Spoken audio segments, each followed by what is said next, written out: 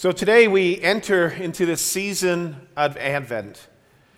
And our theme, which you may have picked up already this morning, is about the angels and how the angels help us adore our Lord and Savior, Jesus Christ.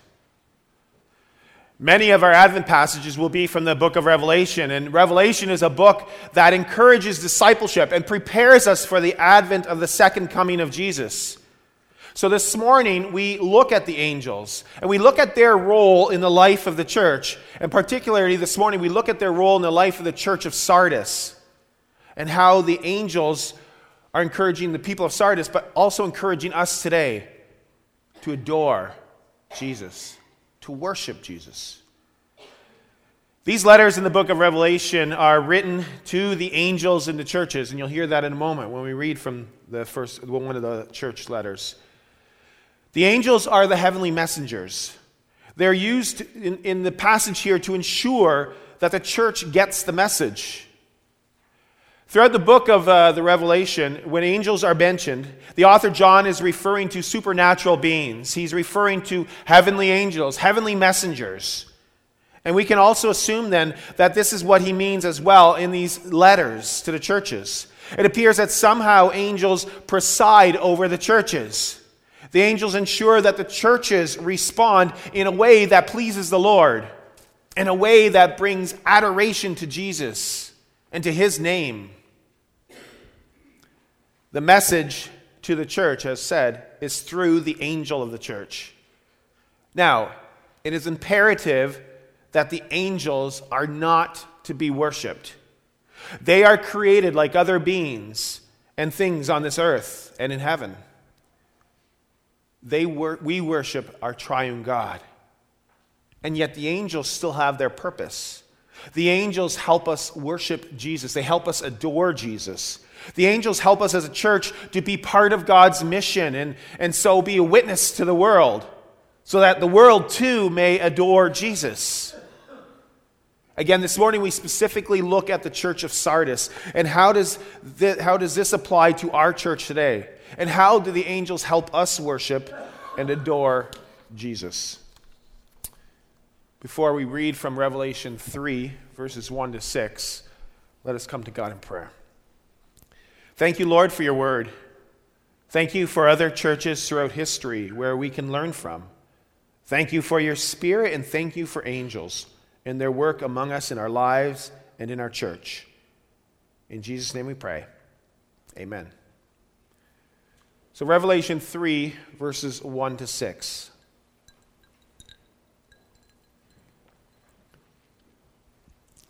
To the angel of the church in Sardis, write, these are the words of him who holds the seven spirits of God and the seven stars.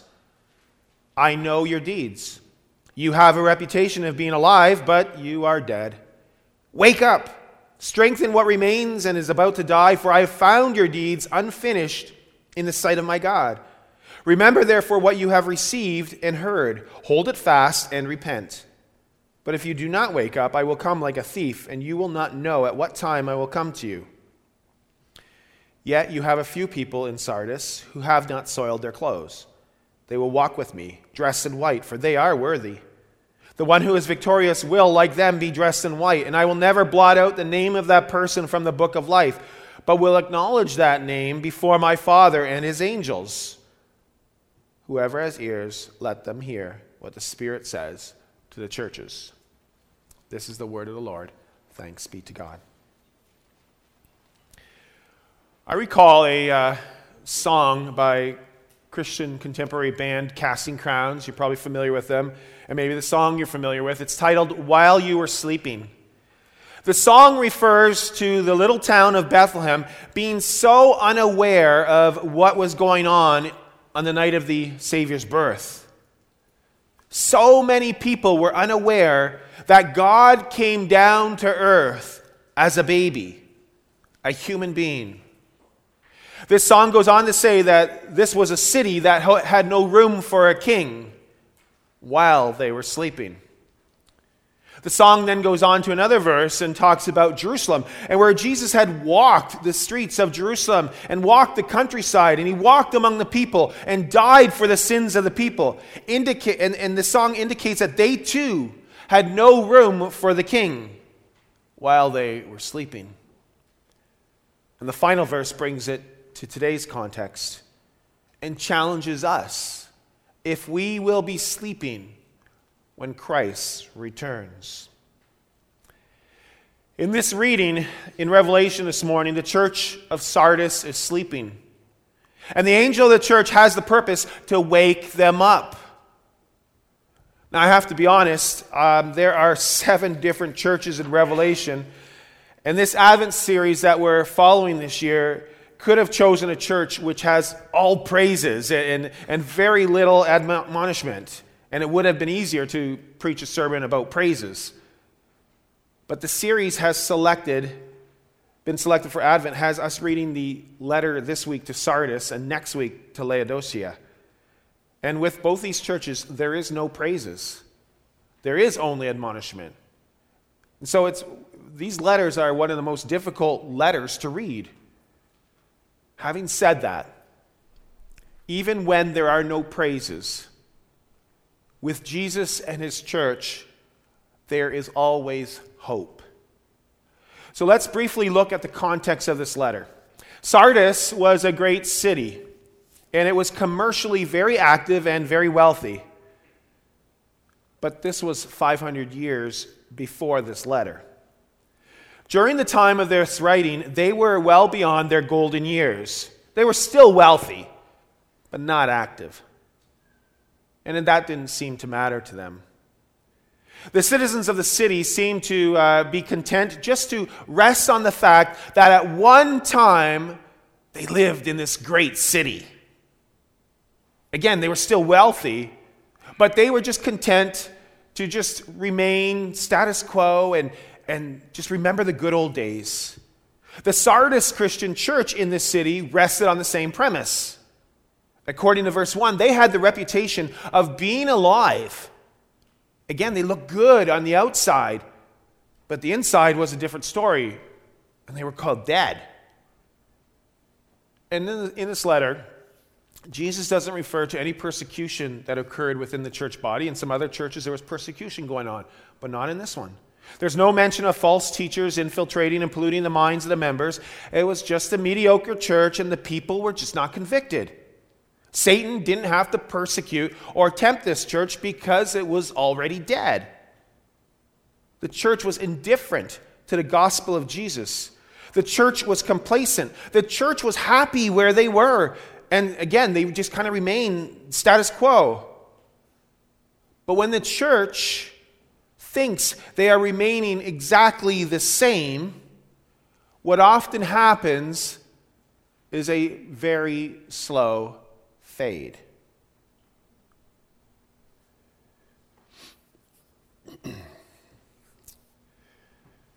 Lost my spot. Just give me a minute. I have no idea where I am. You can laugh because I am inside. There we are.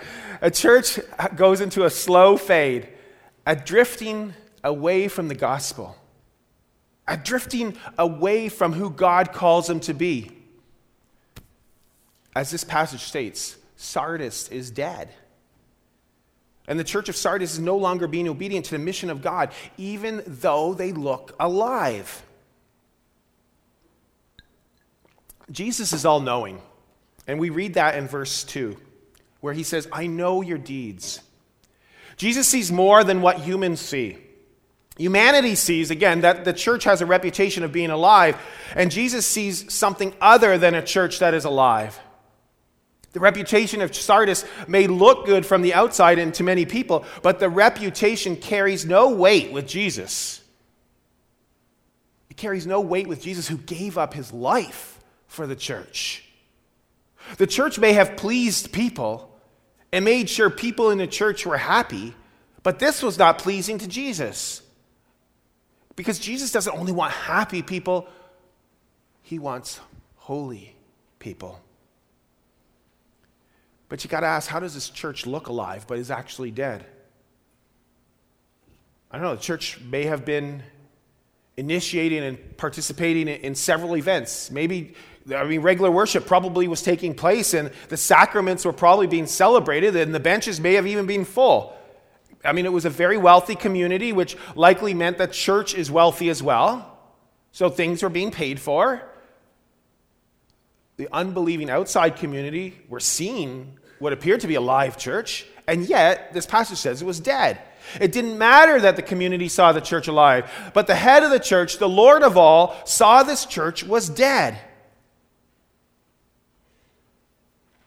It probably was just considered like a community club or a community center. So Jesus rebuked them with these words. I have found your deeds unfinished in the sight of my God. Again, Jesus, all-knowing, he knows the deeds, but he says here that he's found them unfinished. Did they have good ideas? Good initiative? But maybe just never completed the ministry plan? Were they expressing excitement about certain ministries and nobody wanted to do anything about it? Maybe they just wanted to talk about what could be?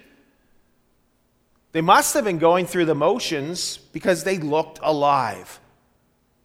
Or maybe unfinished business means that the church is busy. The people are so busy, but they're not busy doing the right things. They're busy, but they're not busy doing what God calls them to do, evangelism, and not busy making disciples in the community and in the nations. The church is complacent. It's indifferent, meaning that the church is not being obedient to God in proclaiming the good news of Jesus. The gospel message wasn't being shared. The mission of God, was not being lived out by the people. Again, the church has slowly drifted away from the gospel message and God's mission. Now let's be reminded again for a moment what the gospel message is, and then what the church needs to do with the gospel message, the mission. The gospel message is Luke 19:10. Jesus came to seek and to save the lost. The gospel message is John 3:16. For God so loved the world that he gave his one and only Son, that whoever believes in him does not perish, but has eternal life. Gospel message, good news. God didn't come into the world to condemn the world, but to save the world through him. So the gospel message is clearly and completely one of grace and love. Bottom line. And the gospel message is to be preached in this church of Sardis and by the church of Sardis. The gospel message is not one of condemnation. Condemnation by Jesus will be appropriate at times, but that's not the gospel. That's a response to the gospel. The gospel is first and foremost what Jesus has done for his people through his birth, his life, his death, his resurrection, his ascension, and eventually his second coming. And now, having heard the gospel message of Jesus, the gospel message of grace and love, the church should be living out the mission of God, which is proclaiming this very message to others. Not proclaiming what the church is against, but proclaiming what the church stands for. Jesus Christ, his amazing grace. But this church is dead. Sardis is dead. And the response that needs to occur in the church of Sardis is to wake up so that others around can come to know the saving power of Jesus and to have a relationship with Jesus. God wants Sardis to wake up so that it can be a light in this dark world. God calls Sardis to wake up so that this church can be a witness to those around them. Again, today, there are many churches that may look alive, but the Spirit of Jesus may see them differently. And it's too easy for a church, for the people, to slowly drift away from the gospel of Jesus Christ, to seek and to save the lost. Too easy to not follow God's mission. Maybe because it's too easy that where people in churches become too busy. We're so busy with work and play and life. What happens is our priorities end up lying elsewhere. And we're drifting slowly to the gods of the culture. And we cannot say, well, it won't happen here. People of God, we need to be aware and intentional and continue to be obedient to our God. Or in other cases, there's churches that get sidetracked with discussing issues. And then these issues become the priority of the church over the gospel, over the mission. We have seen this at times in the CRC denomination. We've seen it in other denominations. And we will see it again. The point is not that the issues are unimportant, but that the gospel is the priority.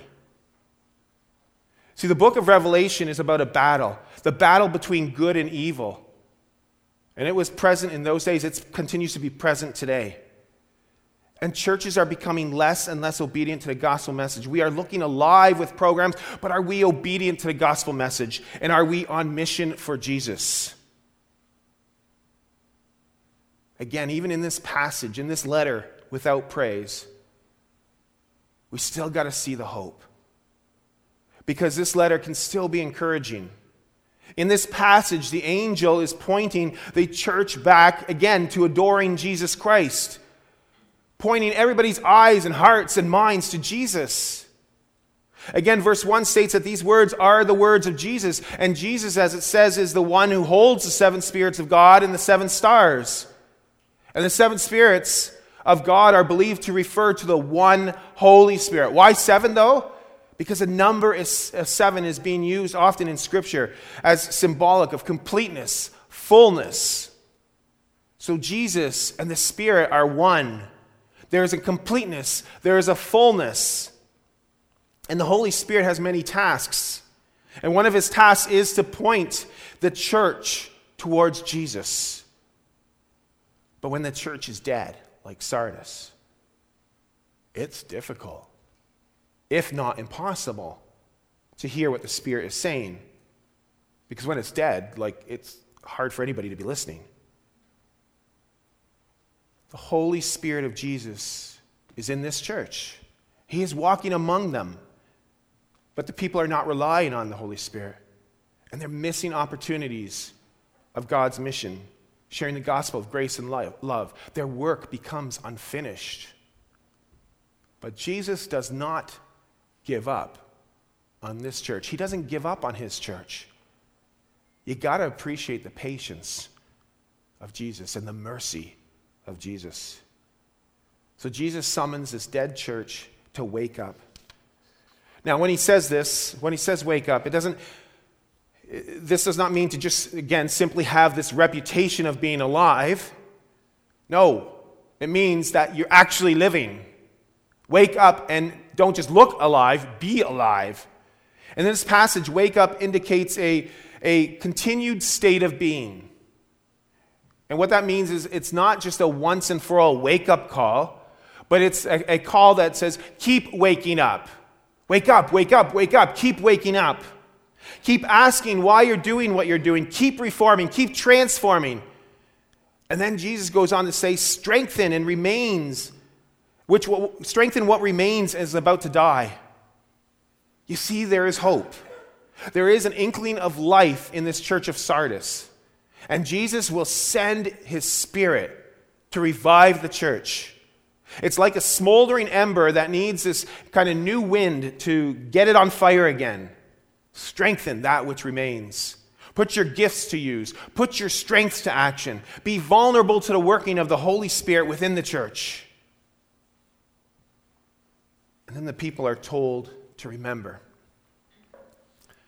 And the term remember doesn't only refer to recalling their past and their traditions.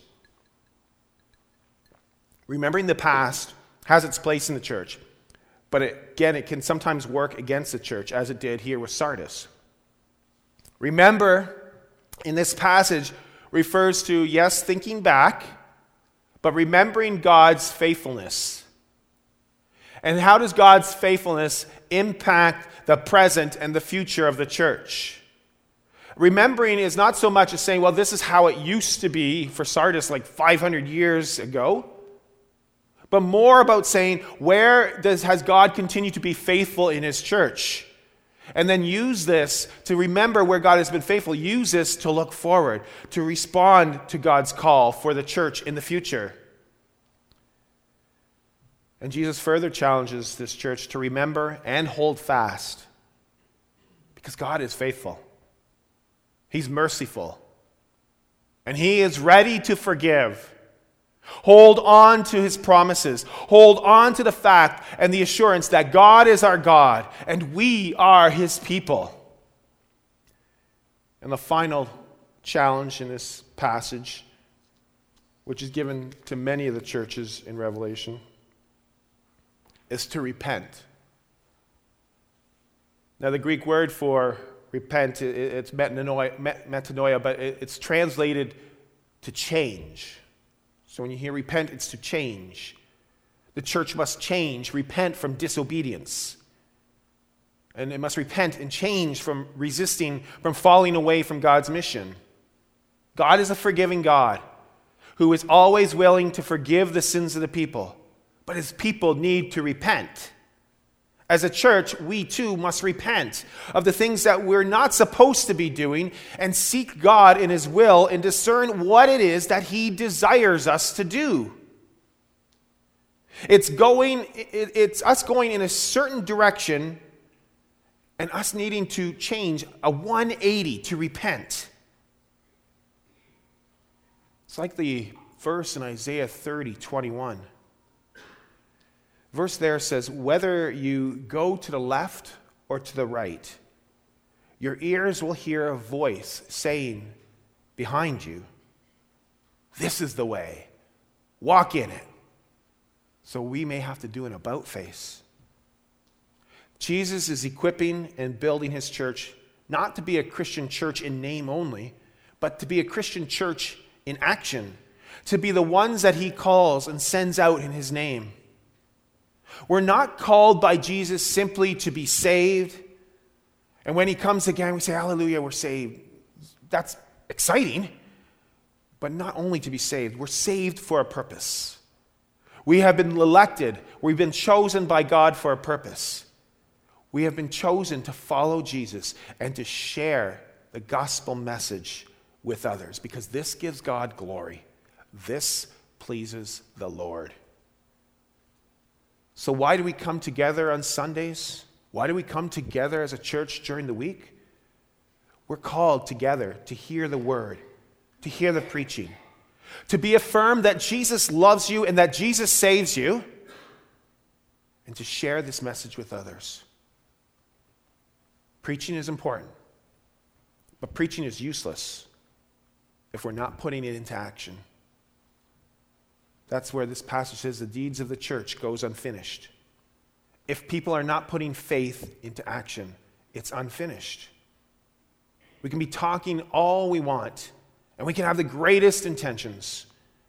But as James says, faith without actions is dead.